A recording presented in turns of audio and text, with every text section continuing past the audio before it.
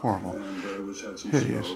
Oh my God, couldn't somebody have given me a comb? Jesus. With Arkham resident Nathan Gardner, who claims that an unidentified flying object landed in his UFO witness? last night. You said UFO. I didn't say UFO. Oh, for fuck's sake. Teresa, can you get out of here, please? Yeah, I think the freaked out abductee look suits you pretty well. Mr. Gardner, were you sober at the time that this event happened? Well, I mean, I like a bit of bourbon. It comes out of Texas. Oh, for fuck's sake. I was no, the night before I had a few drinks, but I wasn't. I was sober when I came out. Jack, go get your mother.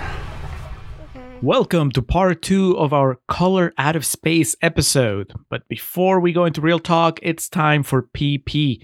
That's our patron pitch. This is where we let our patrons know what they can expect on their exclusive patron feed, and we also let non-patrons know what they're missing out on. So, we're going to start, as usual, on the ground floor with the $1 tier, the Travolties. You're going to get our cutting room floor stuff. There was a lot of stuff. Well, actually, there was a big chunk of conversation that didn't make it to our Dolomite Is My Name episode, Alex, because there was no way that we could put just a fraction of it. So what ended up happening is there's 30 minutes of that episode, the real talk, that's just going to the cutting room floor segment because it kind of stands on its own, but funnily enough, it ties into our conversation about Dolomite the movie, which is also available to Travolti's patrons.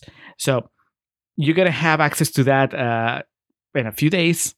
As of by the time that this episode drops, it might already be there. But it's the cutting room floor stuff that didn't make it to the Dolomite Is My Name episode, and then our review of the original Dolomite movie, as requested by patron Dan Brennick, who just wanted to hit us with that 1-2 punch. So you can look forward to that on your feed, along with part 2 of Lohan. It's already there. Saturday Night Live, That 70s Show, King of the Hill, more Saturday Night Live. Her music career. We're going everywhere with Lindsay Lohan just in preparation for Brushes with the Law. Brushes with the Law. Well, I was trying to keep it light, but yes, that too. When I was editing that, there's a part in that when the resources and shit that we use, the information we've acquired. I forget. It's I think the CNN article or something I read, and it's just quiet, and you just go, Jesus, and then it's quiet again. Yes, and that summarizes also my reaction to the 3 movies that we're going to be covering in Lohan Part 3, which we'll be recording in a couple days. So be ready for that as well. Alex, how are you feeling? You still haven't seen any of them, so do you have an inkling as to which one is going to be your favorite? Chapter 27, Labor Pains, or The Canyons? No, probably not The Canyons, because there's some shit about that's... imagine things getting darker than they got on part 2, Julio, because that's what's going to happen. I've wanted for so long to bring chapter 27 to Contrarian's canon, so I'm just really excited about that. Not necessarily for Lohan, as I've always said. It's just I've waited many years to watch this movie for because I've heard such legendary things about Jared Leto's performance in no particularly good way. But I love doing this shit, like the Rock Cena miniseries we had. I love kind of having a more long form, independently researched in the sense of I kind of do a lot of the paperwork, as it were, for it, and then kind of get your responses to everything. It's definitely, it's not something we could do regularly because they are taxing, the recordings and also the research we do for these. But every once in a while, man, we're gonna have to set a goal for our patron, we'll need to figure out a topic when we're done with Lohan, and then say once we get to X amount of patrons, this will be our next deep dive. That sounds like a plan. But in the meantime, Lohan is there. Lohan is there. The Rock Cena mega series is there. There's plenty. Going back to our first bonus episode, Blue's Warmest Color, as I always cite. And yeah, all the cutting room floor shit and just random conversations we've had that will sometimes be, 5 minutes or 30, depending on, the subjects that we're covering. And a lot of times the cutting room floor shit is when you and I just get deep into discussion, sometimes, to even a philosophical level, that when we edit the episodes, we're yeah, this isn't really funny. It doesn't really fit in with what the episode is. So let's just This has nothing to do with Eddie Murphy. let's put this behind a paywall to see, make sure people don't think we're psychotic or something. Now, if you're on the right side of that paywall and you want to move up a level to the Winonis and upwards, you also get our pre-recording notes. You get our quick video reviews. We are also scheduled to record this week 2 quick video reviews, dual ones. Bad Genius, finally. We're getting to Ryan's pick of this movie from Thailand on Netflix. That's all we know about it. And then, a little more familiar with this one, we're doing Bullet Train, requested by Katie and Oti, also on Netflix. Gotta be a Netflix kind of night. Alex and I are gonna double feature this. Just spend the night watching movies remotely, but together. It'll be exciting. That's right. And then, of course, Contrarians After Hours.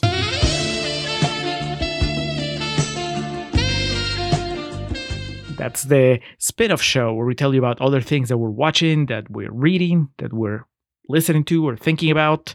Alex, what are you bringing to Contrarians After Hours this time? I haven't seen it yet, but by the time we record After Hours, I will have seen the new Jennifer Lawrence comedy, No Hard Feelings, which I believe you saw over the weekend. So I did. I would like to discuss that. Yeah, it was a delightful double feature. I watched Asteroid City and No Hard Feelings. They go together like a wink and a smile. How was Asteroid City? Just surface level. High end Wes Anderson or middle ground? How are you sitting on it? I think it's my favorite Wes Anderson movie. My God. All right. Well. I'm not saying that just to get you riled up. I am 100% serious. It's the first time that I felt like I wanted to rewatch a Wes Anderson movie right away. Damn. I know. It's delightful. But we'll talk about No Hard Feelings. I look forward to that conversation. Hell yeah. On my end, Alex, I have only the one topic, but it's a hefty one. I sent you a picture of my Age of Apocalypse omnibus that I ordered a couple months ago.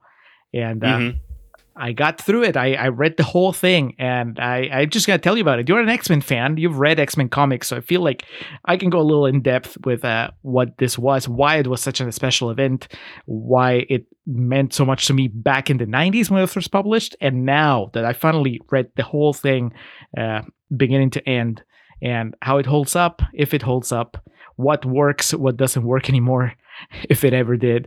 It's probably, at least in my mind, is one of the most successful, if not the most successful crossover, this big mega crossover that they did at Marvel. So yeah, I really want to tell you about it. I might even post some photos on our Patreon feed of the cooler stuff. But Age of Apocalypse, and if you don't know the X-Men, don't worry. I will break it down to where it's accessible for everybody.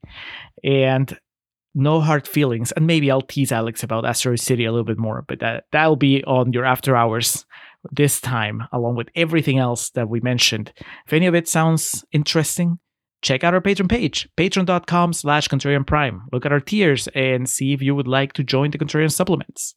$1, $3, $5, and $10. Those are our tiers, our respective tiers.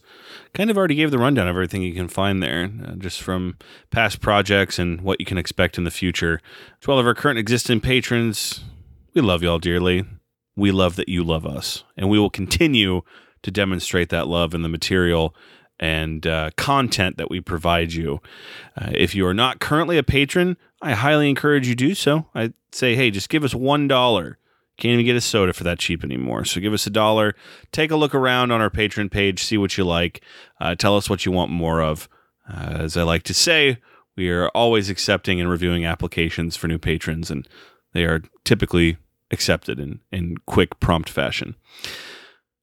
All right, Julio. So the reason for this season is our patrons. Jordan Mance, former guest of the podcast, friend of ours, brought to the table Color Out of Space. You fucking cocksucker! You cocksucker! You cocksucker! Ah, ah, ah, ah, ah, ah, ah, ah, ah, ah.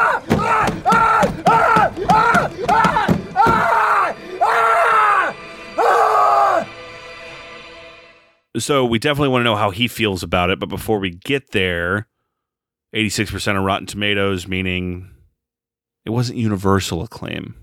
So who was talking guff and what were they saying? There was some dissent among the Rotten Tomatoes ranks. So here's some green splotches from Rotten Tomatoes critics, starting with William Hobson from Film Inquiry, who says Richard Stanley's Color Out of Space ultimately ends up stuck in a losing battle, struggling to fully embody the perfectly old-fashioned B-movie body horror flick it tries so hard to be. Did you get B-movie body horror flick vibes from this movie? Yes. As listed, as cataloged in Contrarian's Corner. The Thing, The Blob, The Mist, The Ruins, The Fog. You didn't say The Fog, but at this point, might as well. That counts. Poltergeist. Well, Poltergeist isn't body horror necessarily, but there's that one scene where the guy's looking at himself in the mirror and starts scratching his skin off. Yeah, that's true. All right, we get your point. Mr. Hobson, we get your point. But we shall move along to Charles Koplinski from Real Talk with Chuck and Pam. In the end, though, there's just not enough batshit Nicolas Cage moments to make this one worth your while. Alex, do you ever go see a movie just because you want to see Nicolas Cage be crazy? No, I own Snake Eyes. But even then... And I'm sorry, I own Face Off, too. I always go to Snake Eyes. I love Snake Eyes. I just feel like that movie, De Palma and Cage don't get enough credit for that. But Face Off is obviously like a go-to one. And I don't know, what else do people watch for crazy Nicolas Cage? Bringing Out the Dead is like artsy but crazy Nicolas Cage. You know, the Scorsese movie where he's a paramedic? Yeah. And I mean, he does go crazy in Leaving Las Vegas. That's just a bit of a different... Yeah. It's a darker path. Well, of course, The Bees. What's the name of that movie? Wicker Man? Wicker Man. I was trying to think of like good movies where he's crazy. Oh. Well, but I guess the thing is, you could tell me, oh yeah, he goes full Cage in this one. And that doesn't mean that I'm going to go see it. Yeah. You and I talk about that all the time. I mean, there was a lengthy conversation and Dolomite, and my name is Dolomite. The idea of that is like, okay, is it a good movie? One of my favorite lines you ever had. Okay, does that make the script better? Or you used some line about that in regards to the Lighthouse, which I just adored. The line he had, not the movie. And you're exactly right. I can see the memes, you know? I'm not going to go sit in the theater to watch that just because he's crazy. Yeah. I think that when you think that the Nicolas Cage memes are good enough to make a movie, that's when you end up with whatever his last movie was, the unbearable weight of being Nicolas Cage. The one that he did with Joel from The Last of Us. It's not good. Pedro Pascal. Yeah, you did not like that movie. No, I did not. And I like Nicolas Cage. Ghost Rider I would do because he's crazy in that. But that's also because it's kind of a visually stimulating movie. I'm sorry, I didn't mean to cut you off. I was just thinking. He pisses fire in that movie, in the second one. It's true. We've all been there. How have we gotten this far and not brought up Left Behind? Because he's not crazy in that, right? Really. No, that is sober Cage. He's cheating on his wife, and he's still pretty calmed down. That's polished actor Nicolas Cage. Yeah, respectable. It's Dolph Lundgren in The Expendables. Yeah, respected actor Nicolas Cage. All right, one more before we get to Jordan. Tim Cogshill from Film Week, KPCC NPR Los Angeles, has Nicolas Cage goes flat out bananas in this movie, and yes, there's a certain amount of fun when that happens, but does it actually make for cinema? No, I don't think so, guys. This guy pulled the Scorsese card. Is it cinema, Alex? Again, these people are all just speaking to the second half of the movie. Nicolas Cage is not crazy this whole movie. At the beginning, he's kind of like tame and respected actor Nicolas Cage. Yes. Respected prepper Nicolas Cage. You know, you can have llamas without that meaning that you're batshit crazy. Or alpacas. Sorry. Okay, and now we get to Jordan Mans, who Jordan is one of those hipsters that doesn't give star ratings on Letterboxd. Ah, boo. He's too good to rate art. But he says he watched this February 6, 2020. And he says, this film is absolutely all over the place. I saw this with two other people, both of which didn't really enjoy the movie's content necessarily, but I had a great time and dug a little deeper into the commentary as the movie went on. Climate change, politics, environmental conservation, big business, take your pick. Color Out of Space has a lot to say about a lot of things, based off what I interpreted. Different characters signify different groups of people within society, and their fates are reflective of the potential fate of humanity without serious consideration on how to deal with our changing climate and environment. If you're interested in watching this, I won't spoil anything. A lot gets added to this film with how I viewed it. I could be completely off of the filmmaker's intent, but either way, the film is an outstanding commentary to me. I watched this at Music Box in Chicago, Illinois. And he watched it on February 6, 2020. So it was right before the world went to hell. Yeah, right after it got released. Yeah. In between the movie's release and COVID turning everything upside down. Well, that's why movies are the way they are. Because someone like Jordan can watch this and take something completely that I'd never considered watching away from it. So good on you, brother. Yeah, I didn't feel the environmental message, like undercurrent. Like I can see it, I guess. Like he's brought it up, and I can see how, we made fun of this in Concerns Corner. Just the kind of lackadaisical response to a meteorite crashing on this farm and the contamination of the water. I mean, there's no sense of urgency. It's not a priority to figure out the effect of that on the immediate environment that is Nicolas Cage's farm. So I can see how that you can extrapolate it into a bigger criticism of humanity and our relationship with the environment, but I did not think about it at all while I was watching the movie. What was your main thought, Alex? Was it what you said in Concerns Corner? Were you just basically picking out which movies influence which sequences? Yeah, pretty much.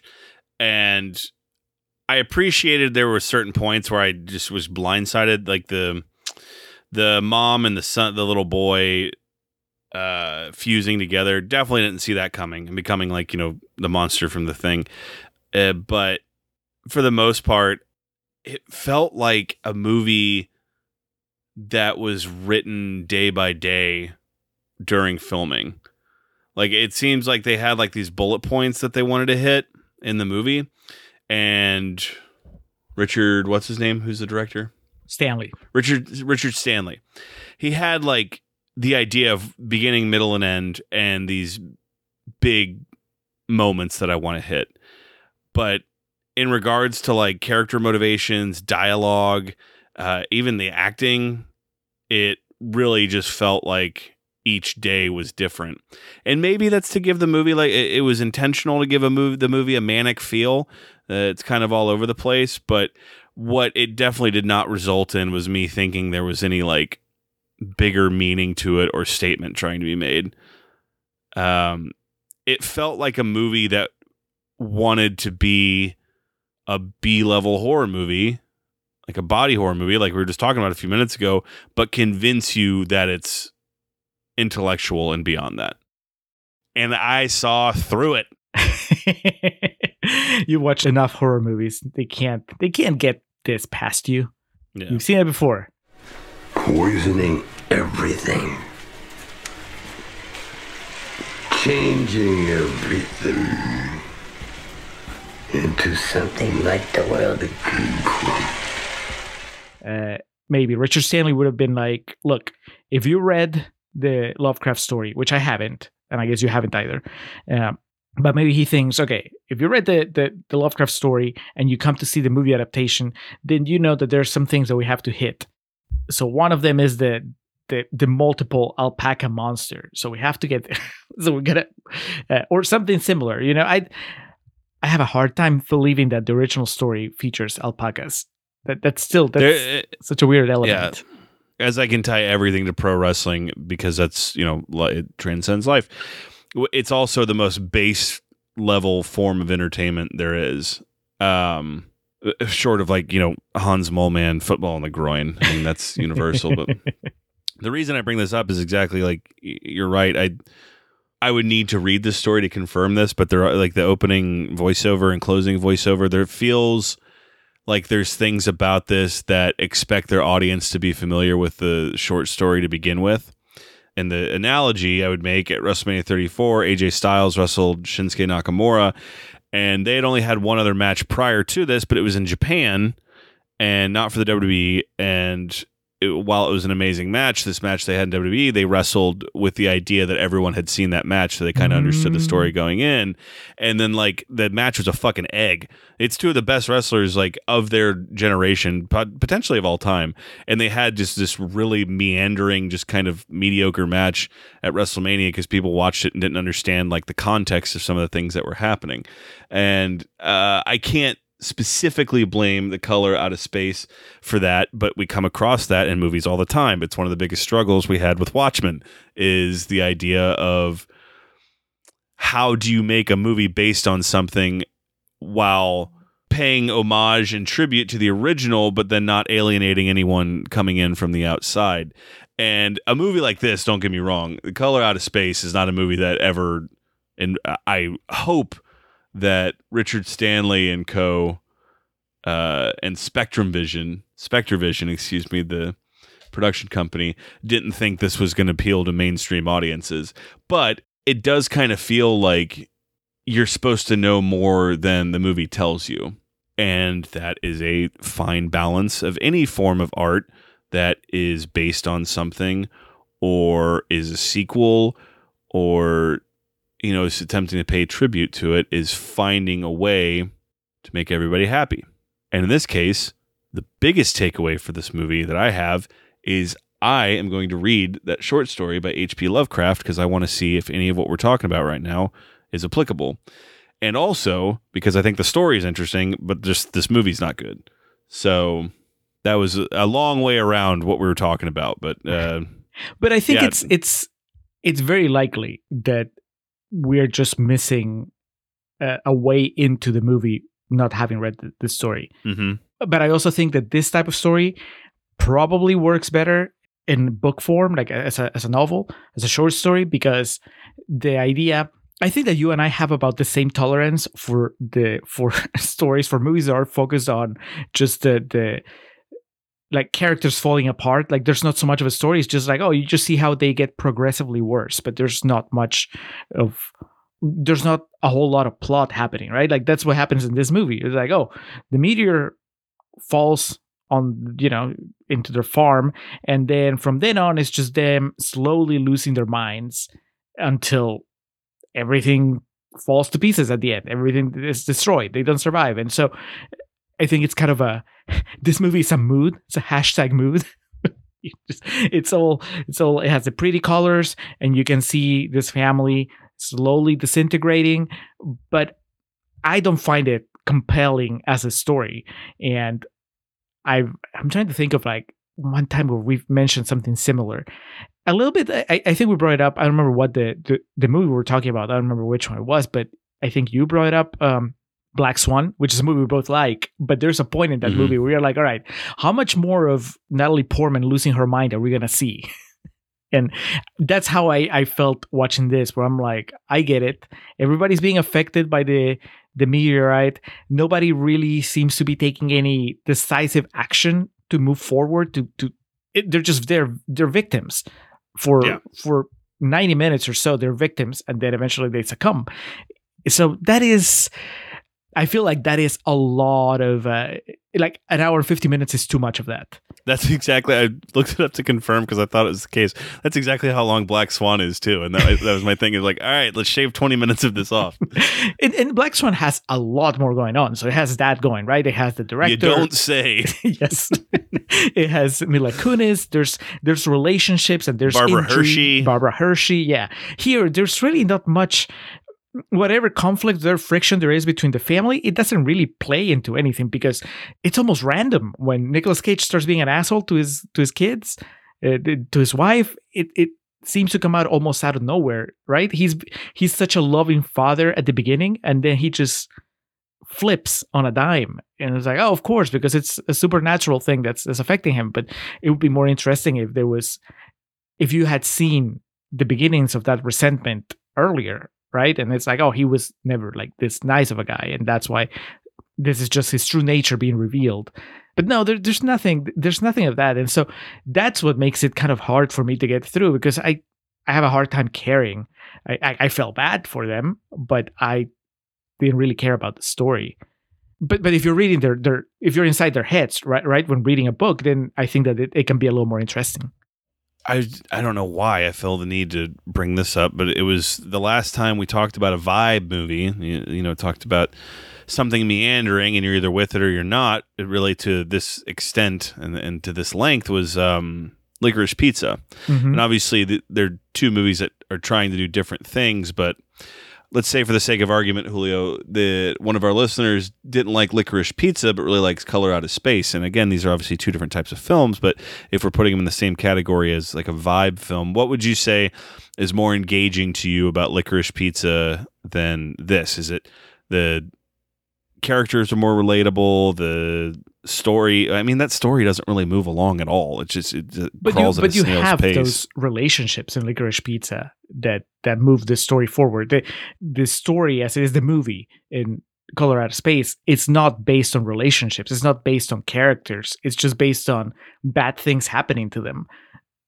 Licorice Pizza may not have like a strong plot kind of moving forward, but you understand what's happening on every scene from the point of view of relationships, right? Like, this kid wants to impress this girl is conflicted about liking this kid, and then everybody else around them has opinions about what's happening, and they have ideas about what should happen, and they make things happen with actions. Like, there's nothing. What's the biggest thing that any character here does, right? It's like Nicolas Cage driving his wife to the hospital. I mean, that seems like kind of like an independent thought that makes him through. But then half the time, the things that they do is because they're under the influence of the meteor. So you can't even count as that being something that reveals their character.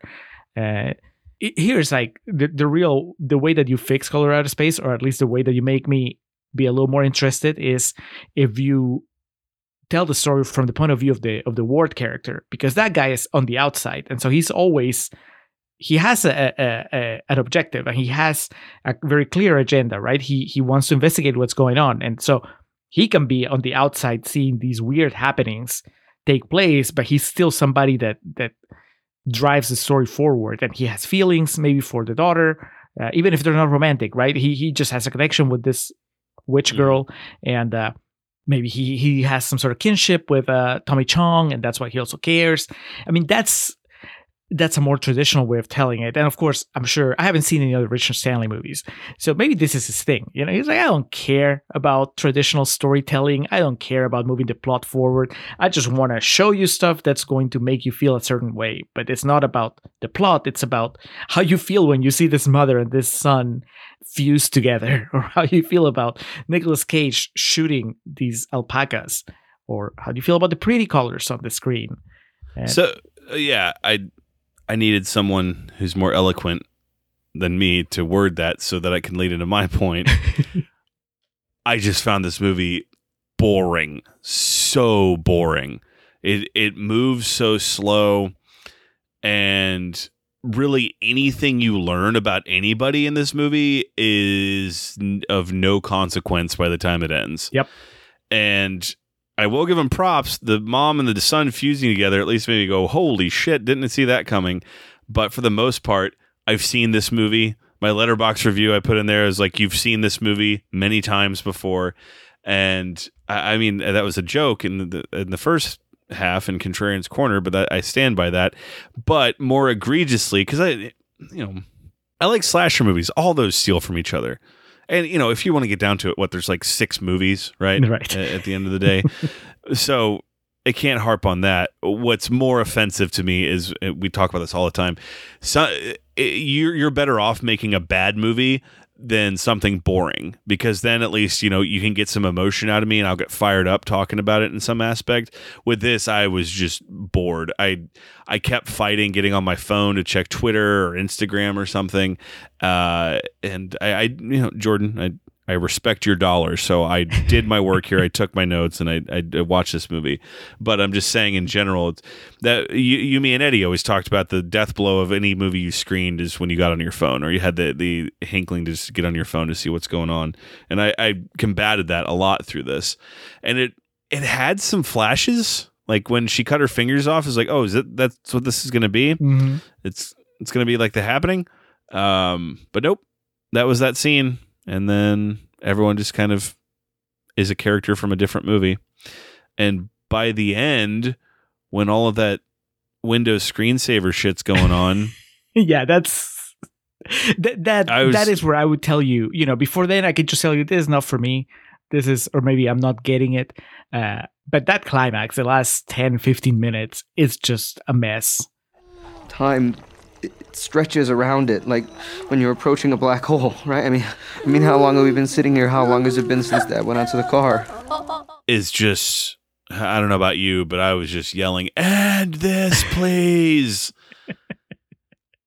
Because it makes it's so Ryan Seacrest and Knocked Up. No one in this town has the balls to sit these fuckers down and say, "Cut the shit."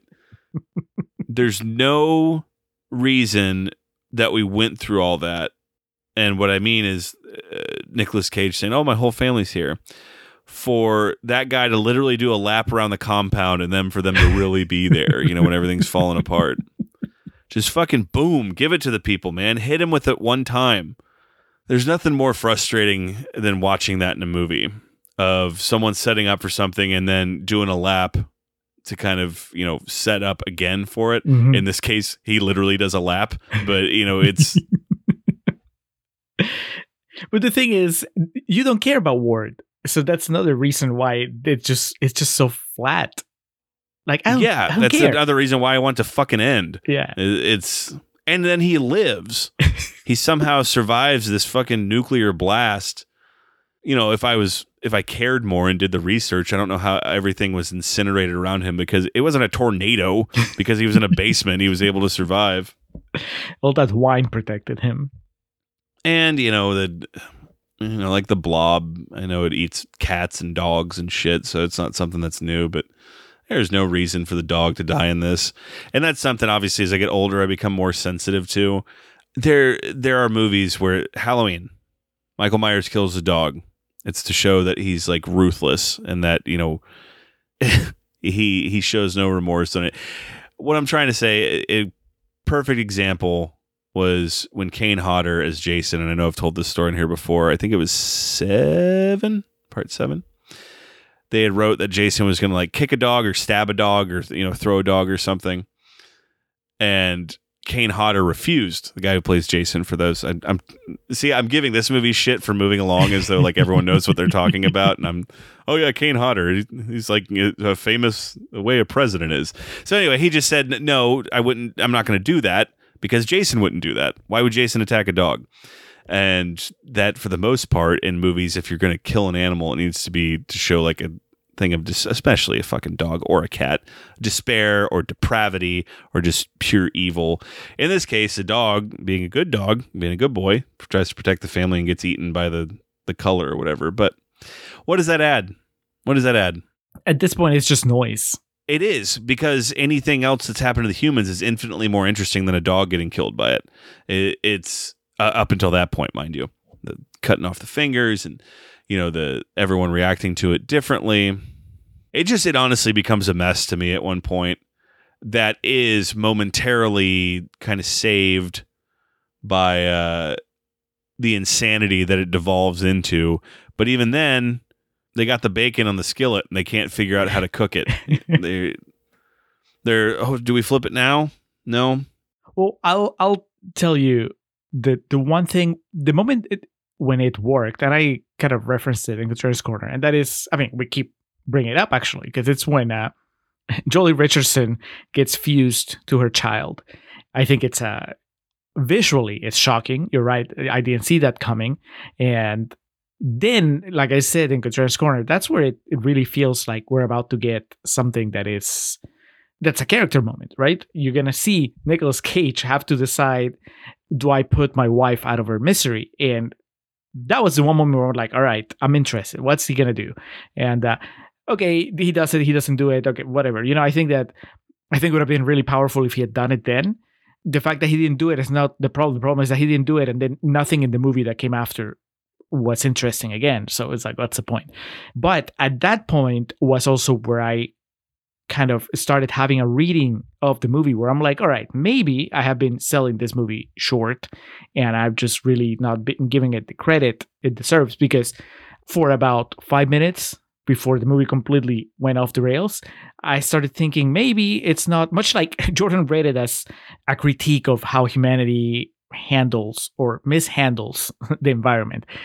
I read it, I started reading it as sort of like an allegory for how a family can get destroyed by an outside force.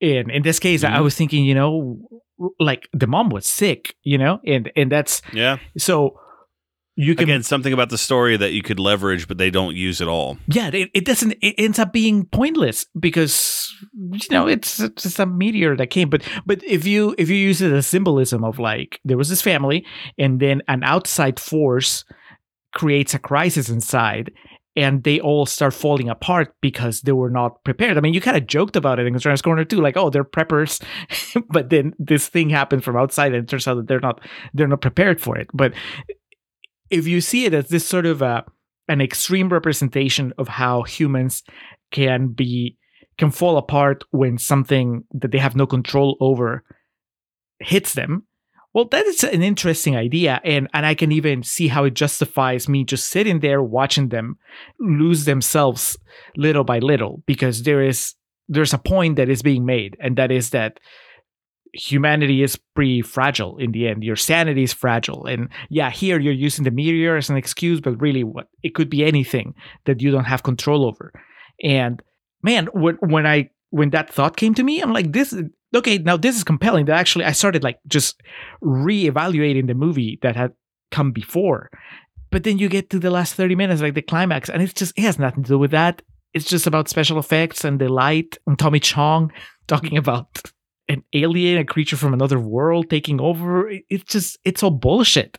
So even if that was the drive of the movie at some point, it gets completely lost. And it's so far off the mark by the end that now I'm like, no, maybe it wasn't at all. I don't know. I mean, maybe I'm just projecting, but I'll give him props that there's a little bit of a sequence there where it had my attention and then lost it again. Tommy Chong, there's not much to discuss here, and I'd forgotten about it until you just mentioned his name again. Not played for comedic effect, but it definitely feels like stunt casting. Yep. On like obviously a lower level, it's not Tom Cruise and Tropic Thunder or anything like that, but it just doesn't vibe with the rest of this movie, because you can't have Nicolas Cage being the lead, the powerhouse, and then I don't want to say unknowns. I don't want to be disrespectful to Jolie Richardson, but you can't have just a smattering cast below that. And then, the kooky guy in the forest is Tommy Chong, and not kind of like you couldn't explain that to me, and I don't roll my eyes at it. You know what I mean? Yes, it's comedic casting. If you're casting Tommy Chong as Stoner that lives in the woods, well, that signals comedy to me. And this is not a comedy. Yeah. And then when they do try to play it kind of they don't even try to play it serious with him. He's got a cat named G-Spot. The first thing he says, want a toke? Yep. No disrespect to Tommy Chong. Just this wasn't in the cards. How about the rest of the cast? How do you feel about the family? Let's start with Cage, because that's we've talked about Nicolas Cage at least twice on this show. We did Face Off. We did Left Behind. Two very different performances. And this has a little bit of both, I guess, right? We get sober Cage at first, and then we got unhinged Cage in the second half. Would you say he's doing what he was asked to do? I'd never know with Nicolas Cage, man, because he's such an eccentric cat that the guy could have told him to play it subtle the entire time. It's hard for me to wonder if his performance here is like kooky and fun, or if it's like really what was intended to be played like with sincerity. It's just the movie that surrounds it fails the performance. And Nicolas Cage is an Oscar winner, And despite, he's made a lot of things that aren't good, he's also made a lot of things that are good. And we've seen how his wackiness, his eccentricity, his intangibles, what have you, can really make a movie in certain situations. Here, it's like if you told Joe Pesci to be fucking, do what you did in Casino in fucking Freaky Friday or something, of... Just trying to think of like the most milquetoast live action movie we've done recently. In the sense of like, all right, yeah, this guy's good at this and he's going to give it to you, but you have to, the skill as a filmmaker is building something around that and something that can accent that or just filter that energy into like a better product in the end overall. And here it just feels like either Cage went into business for himself and was like, all right, fuck this. I'm going to have some fun with this. Or, Richard Stanley was just like, bigger, damn it. Come on. And didn't give the memo to anyone else. And I understand part of the color is that it affects everybody differently, but you can't have this guy standing on a trash can screaming to the heavens and then everyone else be, like a field mouse, just kind of like, meh, meh, meh, meh. And maybe there's a universe where that works, where some of the other family members get loud too and really like, fight for their emotions and shit. But the way it plays off here, it becomes distracting. And for me personally, it went into the realm of just like comedy because I was like, what the fuck? What are you doing? That's the problem. At this point, the Nicolas Cage image is such that when he slips into that type of Cage persona, it's the meme, like we've been saying, and it's just funny. And if it's supposed to be shocking that the dad starts losing his mind, that becomes aggressive and loud, well, you don't really get that effect with Nicolas Cage because you're just like, oh, he's going all Cage. It's lazy casting, I think, and it's a shame because I think he's really good at the beginning. I think that him and Joely Richardson made me believe that they were a couple that were going through some tough times and that really care for each other and all that stuff. Man, everything that they do before the meteor comes into the picture, I bought that entire family, and especially Cage and Joely Richardson. I think they were really good. I don't know how you can still be interested in me. I've always been a leg man. So if I have my legs cut off, you still love me then? Bit kinky, but yes. And then after that, it's just, he gets, because he plays the biggest, of course he kind of comes across as the biggest problem. But yeah, I agree. It just becomes funny. It's not, it doesn't, I don't think that that's what they were going for. If they were going for the comedic effect, then maybe they should have cut back on like the girl cutting herself and all that other disturbing shit that happens. Agreed. And, this is probably cynicism shining through. There has, because of the internet, how pervasive memes are and shit, there is a section of the movie going public that just gets off on Nicolas Cage yelling and being wacky and shit. So there is the thread of an idea that something went into this of like, well, we have to have like the internet moment for this where Nicolas Cage yells or does some shit. Now imagine you cast Greg Kinnear as a dad in this movie. You just blew my mind, man. But can you imagine him going crazy at the end? That's something that you don't see. I don't know that they could work. Maybe it would still make you laugh because it's Greg Kinnear, but I'm going to blow your mind here. Okay. Greg Kinnear and then Nicolas Cage plays Ezra. Yes.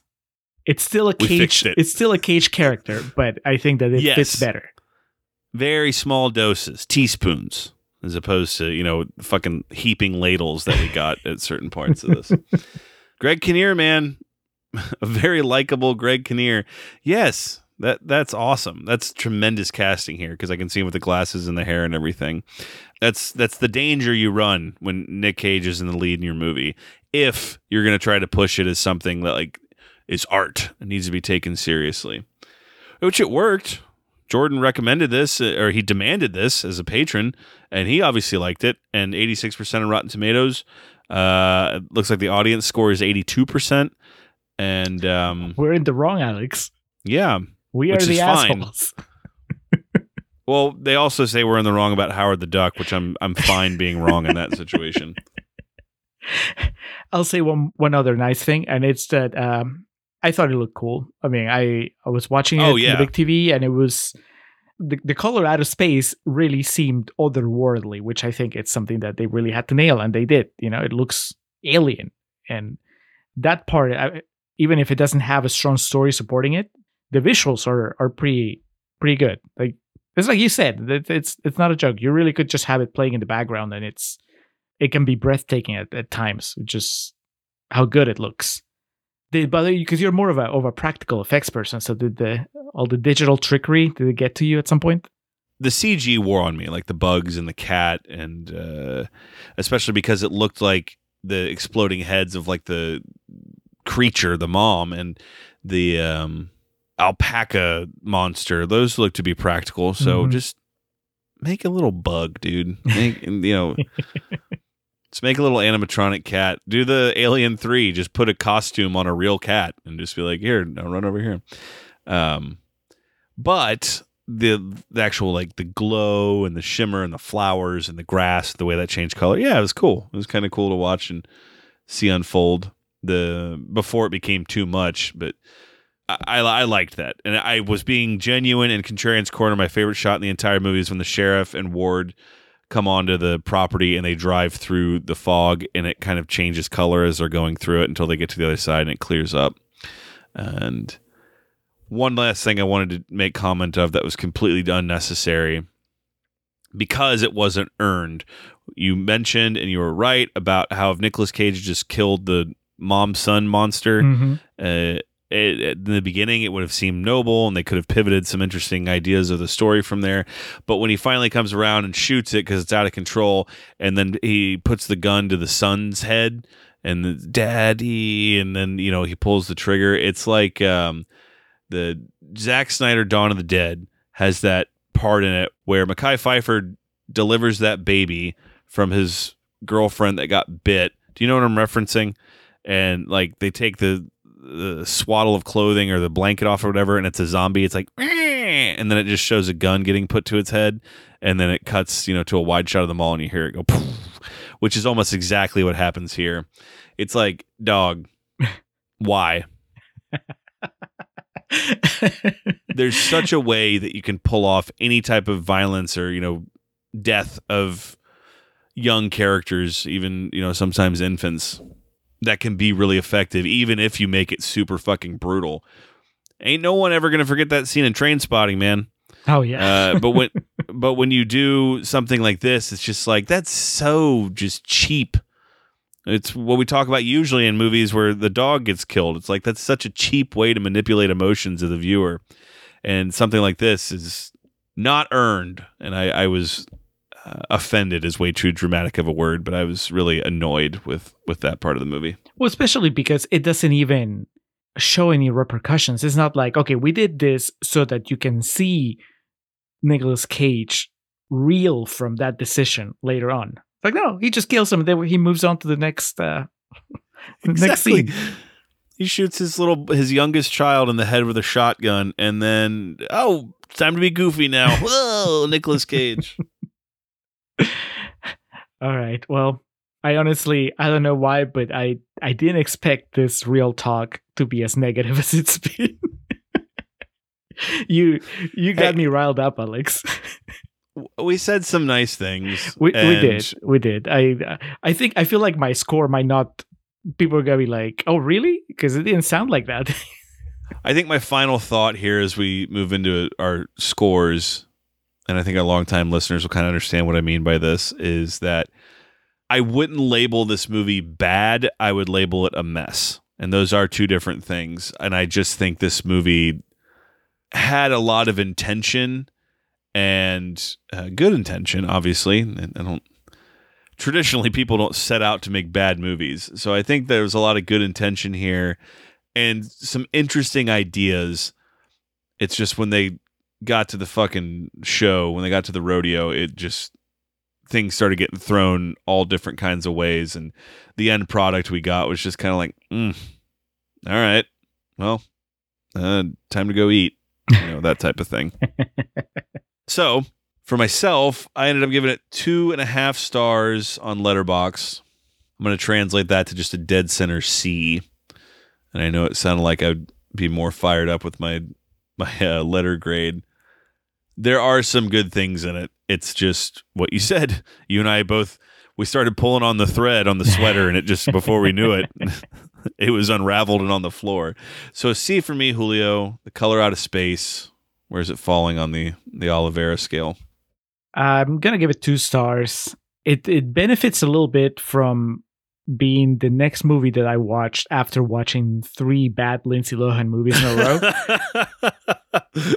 And I do like that moment, that sequence of 5-10 minutes where it looks like we're dealing with characters that are having a serious problem in their hands, which is that two of members of their family are fused together, and there's no way they're going to survive. So they have to decide what to do, and what that led me to think about how to interpret the movie. There was a moment where I was thinking, okay, this might end up being, depending on how they stick the landing, depending on whether they stick the landing or not, this could be a 4-star movie. That's how hyped I got for a brief period of time about it. But no, that's hilarious you say that, because Lillian, my sister, watched this with me, and she said it's going to depend on the ending. We were talking about, because we kind of checked in where I was like, this is pretty boring, and she's like, well, if they nail this landing, I think it could really turn everything around. It could have, and they didn't. No, it was the other way around. The ending made it worse. And I think that there's an audience for this movie. There are people that cool visuals carry them much farther than they do me, and that the wild kills and the wild stuff that happens in this movie also just is enough for people to really enjoy it and come back to it. I don't know why I would watch this movie again, but I know people that think highly of it. That Rotten Tomatoes score, as much as we don't care for the Rotten Tomatoes scores, it does say something, that it's that high. So I'm fine with being in the minority, and it's not like I am completely baffled by why people like this movie. It's just that it's very much not for me, and I can point out exactly why it isn't for me, why it doesn't work, and how I wish it was better. So 2 stars. The dream you dream alone is just a dream. The dream you dream together is reality. All right. There you have it. That was Color Out of Space. Listeners, be sure to let us know how you feel about the Color Out of Space. Julio, what follows? What is on deck next? Coming up next, the Patron Takeover continues with another left turn into a genre that has nothing to do with Lovecraft nightmares. This is a very down-to-earth action thriller, I guess. It's Invasion USA, a Chuck Norris vehicle, requested / demanded by John Amenta from The Pint. This is, I don't know if it qualifies as an inside joke, Alex, but a while ago, listeners might remember that John had me over on his show to talk about a Chuck Norris movie that was really bad. I think it's called The Octagon. And the movie was terrible. And I said so many times. And now that John had a chance to decide what we would cover, he threw another Chuck Norris movie. He threw it at me, and you got hit also. You were there. You were in the path of destruction. So yeah, we're doing a Chuck Norris movie. Is this Chuck's official entry into Contrarian's canon? I think so. It would have to be. Right? We haven't done Dodgeball, which would be the only other way that he would have made it. We could have done Sidekicks. But we didn't. Sensitive ass. Invasion USA, 19% on Rotten Tomatoes. So we'll be hyping that motherfucker up. I can say nice things about Chuck Norris. I talk about memes. I'm sure you're a Marvel fan, so you have to be able to talk about memes. All right. Well, Invasion USA coming up next. Watch it. I'm sure it's on Tubi. That sounds like a Tubi movie. And if it isn't, you can probably find the VHS for $1. at your... It's on Tubi, yes, and Pluto TV. Yeah. Perfect. Yeah, so check out Invasion USA and then tune in to hear us say really nice things about Chuck Norris. Get us out of here, Alex. All right, time to close out with our perennial plugs. We start off by giving thanks to the Festive Years. They provide our opening and closing tracks. They kick us off with Last Stand, take us home with Summer of 99. Be sure to head over to thefestiveyears.com for any and all Festive Years needs. Our friend and fellow podcaster Hans Rothgieser is the man behind our logo and also behind all the graphics on our webpage, our Patreon page, our merch page. That little tomato looking at himself in the mirror, that's Hans's handiwork. If you like his work, tell him. He's on Twitter at Mildemonios, Mildemonios, or you can email him, mildemonios@hotmail.com, or you can check out his website, mildemonios.pe. That's where he lists all his other work. He's written a whole bunch of novels, mostly fantasy, a lot of zombie stuff there, and he has 2 podcasts, Nación Combi, which is about Peruvian current affairs, and Marginal, which is about economy. Hans, thank you for all your support. Shout out to the boys at latenightgrin.com, our friends in the world of professional wrestling podcasting. They are kind enough every month to have me on for their Grin Grappler special.